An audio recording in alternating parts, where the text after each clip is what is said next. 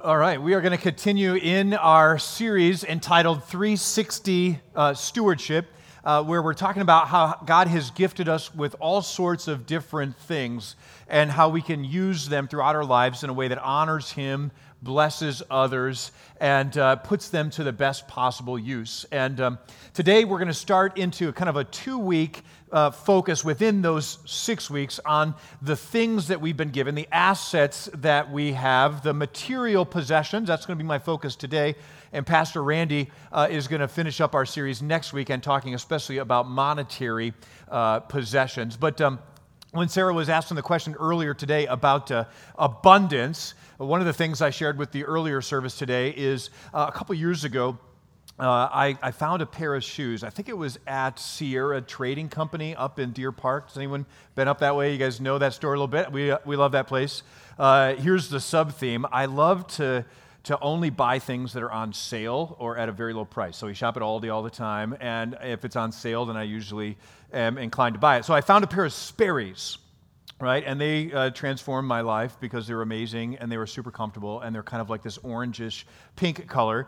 And I wore them so much, now they're dirty, and I needed to get some new ones. And so Sarah and I went shopping up that way, and actually not at Sierra's, but at Nordstrom Rack next door, which I forgot has a bigger shoe selection. I found not just one new pair of Sperry's, but like 2, or there was like 4 I could have chosen from. So I'm calling these my Chicago Bears Sperry's today because they have a little bit of that shoe color, until I realized, somebody reminded me after the first service, they don't even play today. So it's at least they won't lose when I'm wearing them today. But yeah, God provided an abundance of Sperry's for me, and I'm thankful for that. But we're going to be talking today about the things that we have, the possessions that God entrusts to us, and how we can appreciate that they are gifts from Him for us to enjoy. Something as simple as some shoes that I'm super excited about now, and then also use for the good of others. To kind of continue in preparing our minds to think about that, I have an exercise for you. I want you to think about a house fire.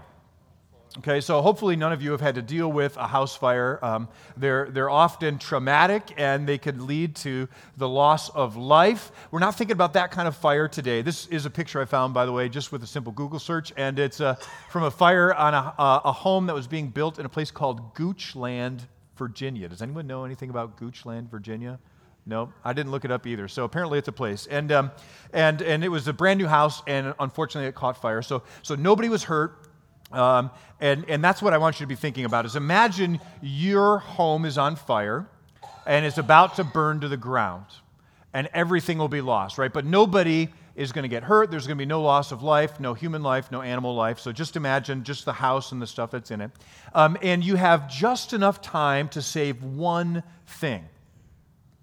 What would that be? I want you to think about that for a moment. If you're with your family or somebody who looks decent next to you, share with them what's that one thing that you would try to save. And I'm going to look for a few examples.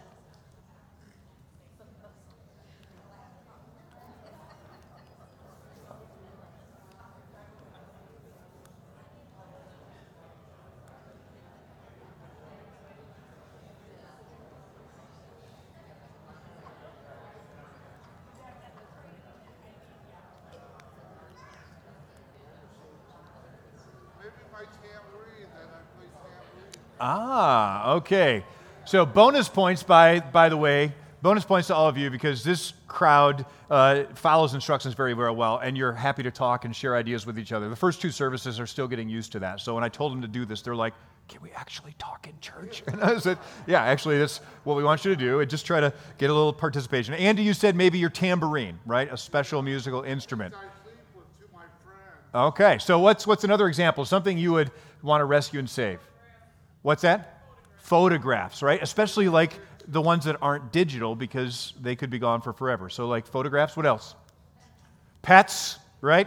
Okay, I did rule in the beginning, by the way, no loss of animal life either, but pets are super important. We'd probably save Devereux. What else? What's that, Joyce? Family heirlooms, okay. Somebody else over here? Car keys. Because yeah, those are a little hard to replace, kind of expensive. Yeah, Steve? Your password diary. right? Which, all the tech people would say, don't have it all written down. But practically speaking, anyway, that's just the life we live, right? How about a couple more? What would you say? Your cell phone, right? Somebody said wallet, right? Your Bible. Thanks, Darlene. Yeah, there's no wrong answers to this, by the way. I was trying to think through, again, if my wife and my kids and my pets were all safe, what I would say for my house, and I couldn't really come up with anything, so I decided I'd just go with my new shoes, because they're my new favorite thing. But what's that? You thought I'd say bourbon. That's a good one to save too, potentially. But so here's what I want you to think about this. I want you to think about the things that you have and the things that matter most to you. And we're going to talk about how do we hold on to them, put them to good use, but also not hold on to them as if they're all that matters, okay? So let's go back to this reading. Thanks, Jill, for reading this earlier from Matthew chapter 6. Jesus tries to teach us how to have an eternal perspective when it comes to what we have. He says this, "Do not lay up for yourselves treasures on earth where moth and rust destroy," or fire, you might say, "where thieves break in and steal, but lay up for yourselves treasures in heaven, where neither moth nor rust destroys and where thieves do not break in and steal."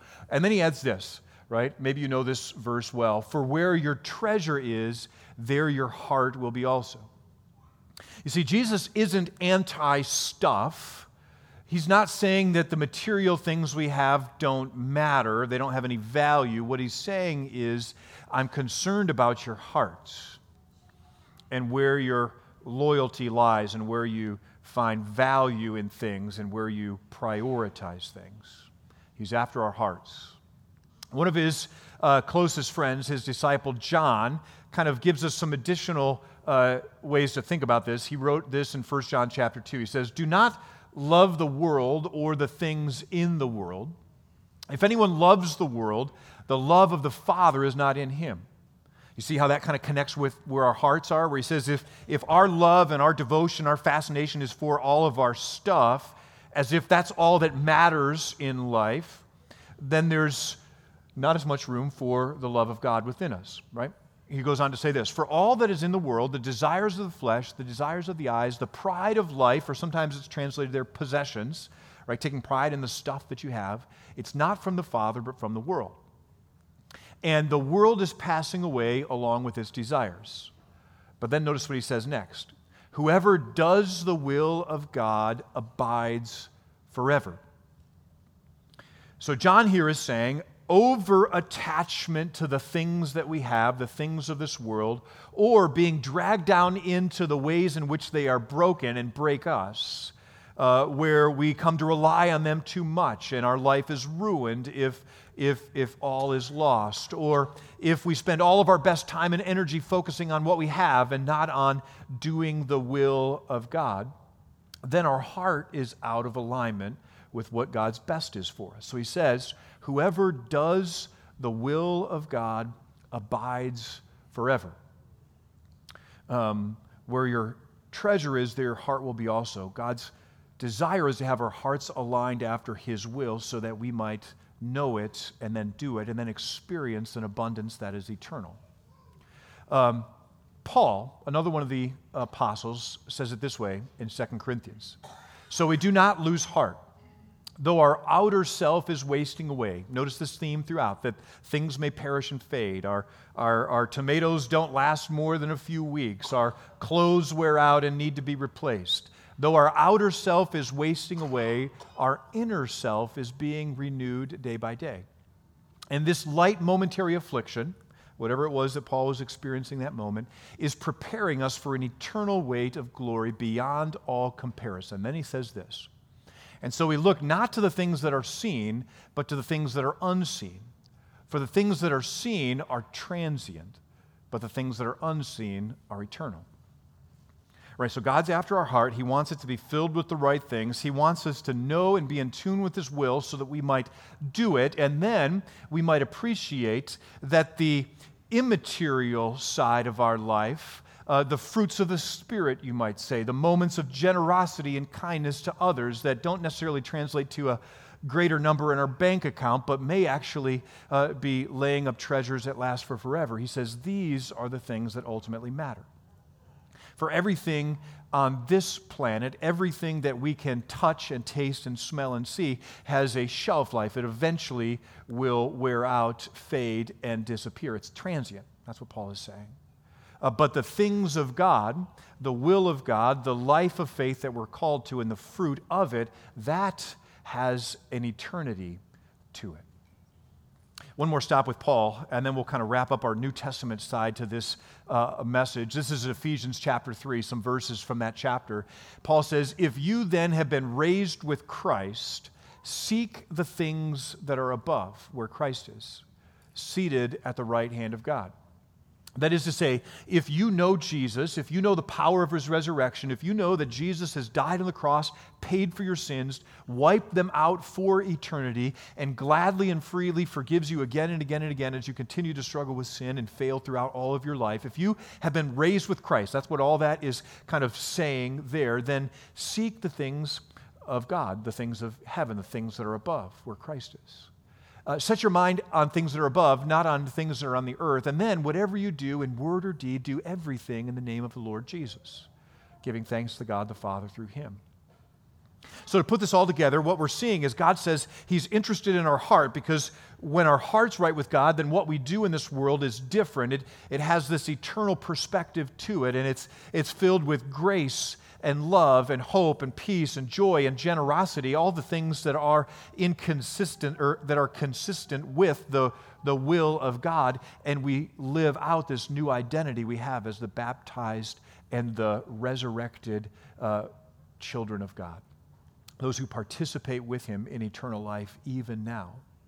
And it's marked by an appreciation for what we have without an over-attachment to what we have. Right? So let's pause right there in the midst of our Bible passages to kind of just reorient what we're talking about. Everything we have has been given to us by God as a gift, and it's for us to enjoy. Now, if we don't understand the whole of Scripture, what we can do is we can hear those words of Paul and Jesus and John, and we can conclude that the stuff on this earth is fundamentally bad or should be avoided or doesn't matter. That's an incomplete appreciation for what the Bible says, because the Bible also says the whole of the earth is the Lord's and every part of it, and he has made it for a purpose, and it's ours to enjoy. God said when he looked over all creation that it was good and very good, and he said, "Go and be fruitful, multiply, fill the earth and subdue it. Enjoy all that I've made." Or in Ecclesiastes, for example, where Solomon's reflecting on what ultimately matters, he says, enjoy the time that you have on earth, the fruits of your labor, the things that are in your hand, for they will pass and fade. I know Mandy's having struggle right now. Yep, Bill's got it under control, so it'll be okay. Thanks, Bill. And so the things that we have are given to us by God. They're ours to enjoy for now, but not to hold on to as if it's all that matters. Bill, do you need any help? All right. Yep, she's just struggling a little bit. That's okay. All right. Yep. Yep. Thanks, Martina. Yep. Yep. It'll be okay.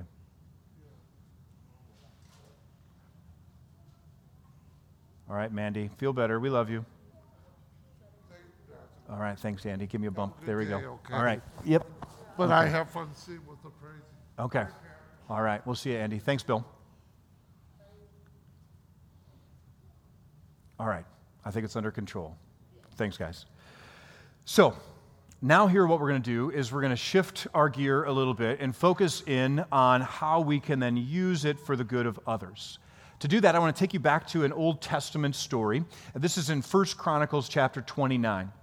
And what we're going to do is we're going to look at a prayer that King David prays after there's an outpouring of generosity, specifically for the purpose of building the temple in Jerusalem. Now, some of you know a thing or two about the life and the story of King David. For others of you, maybe just a quick review. King David was a young shepherd boy that God wanted to be king after the first king, Saul, suddenly started to go in the wrong direction. So God raises up David. We see him, for example, slay the giant Goliath. You remember that story? And then he becomes a mighty warrior, first working underneath King Saul, and he was a fighter in his army, and it said that Saul killed his thousands, but David his tens of thousands. Remember that? Right? And then he goes on to be king, and he unites all the people of Israel. He conquers the land, and then now at the end of his life, his greatest desire would be to finally build a permanent place for God to dwell with his people. Instead of living in the tent, the tabernacle, where he had been present with his people throughout their wilderness wandering, David wanted to build him a permanent home. But God said, you know what?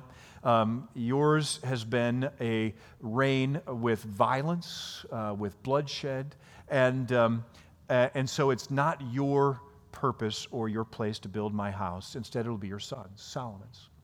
And so right before he dies, in 1 Chronicles 29, David sets aside a vast amount of his own personal wealth. He gives it to the work of building the temple, and he invites others among the leaders to do the same. So they took some of what they had, and they used it in a way to be generous for the purpose of building the temple. So that's the context. But what I want you to focus in on is the nature and the content of David's prayer. You'll see the words on your screen. He says this: "Blessed are you, O Lord, the God of Israel, our Father, forever and ever. Yours, O Lord, is the greatness and the power and the glory and the victory and the majesty. For all that is in the heavens and on the earth is yours. Yours is the kingdom, O Lord, and you are exalted as head above all." So the first thing that David reminds us to do as God's people is to recognize that everything we have ultimately belongs to God. The earth is the Lord's and the fullness of it. So everything we have, literally, our phones, our pictures, our pets, even our shoes, ultimately belongs to God and then is simply entrusted to us for a season. All that is in the heavens and the earth is yours, and you are exalted as head above all. Both riches and honor come from you, David goes on to say, and you rule over it all. In your hand are the power and might, and in your hand it is to make great and to give strength to all. And now we thank you, our God, and praise your glorious name. So what is this perspective supposed to do when we think about our stuff? Is every time, literally we could do this, every time we pick up something we have, especially something we love, we could say, man, God, thanks for your generosity. You didn't have to make a tomato delicious, but it is, especially with a little salt at the end of the summer season, right? You didn't have to make this sunset so beautiful, but you did. You didn't have to make the colors of the leaves so magnificent, but you did. You didn't have to make this treasured family heirloom so precious to me, but you did. And we can be thankful every time we pick up, touch, hold, see the things that we have.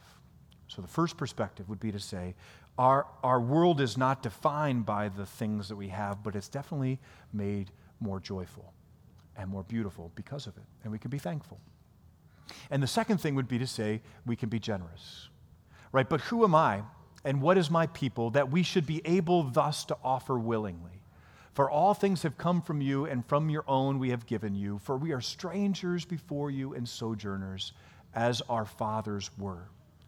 Right? David says, everything we have comes from you. We give thanks to God for it, and then we hold on to it loosely. We gladly and freely give.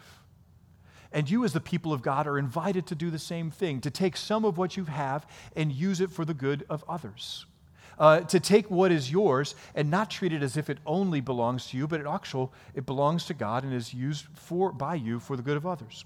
So a real quick example. Tonight, Sarah and I are going to have some people stay in our home. We don't actually know them very well. It's the pastor of Sarah's parents at their home church. And they just sent a text out to some friends in the Chicago area, said, we're flying out of O'Hare on Monday. Is there any way we can stay with you instead of, getting an airport stay? And what our family has embraced is a family value that says we use what we have to bless others, right? And so if there's ever an opportunity to use what we have to bless somebody else, the answer is always yes.